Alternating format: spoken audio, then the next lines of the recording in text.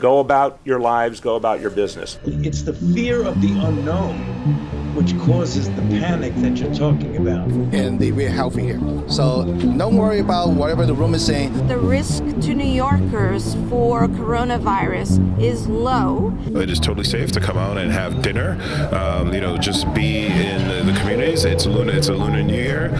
We cannot shut down because of undue fear. That's my concern. We want people still to go on about their lives. This is not a major threat for the people in the United States, and this is not something that the citizens of the United States right now should be worried about. Health officials say it's important to keep the numbers in perspective. The flu has been much deadlier this winter. Not going to sink the American economy.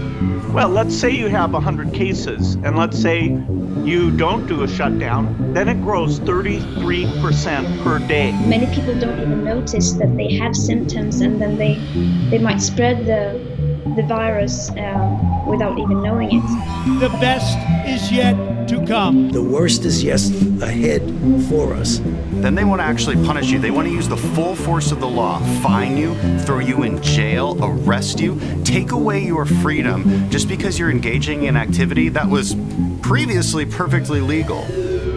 Well, protesters say this, governor says this, protesters say this, governor says this.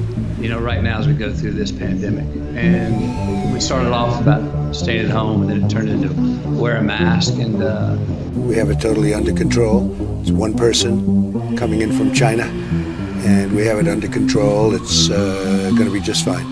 The mayor is reminding everybody the risk of infection to New Yorkers is low.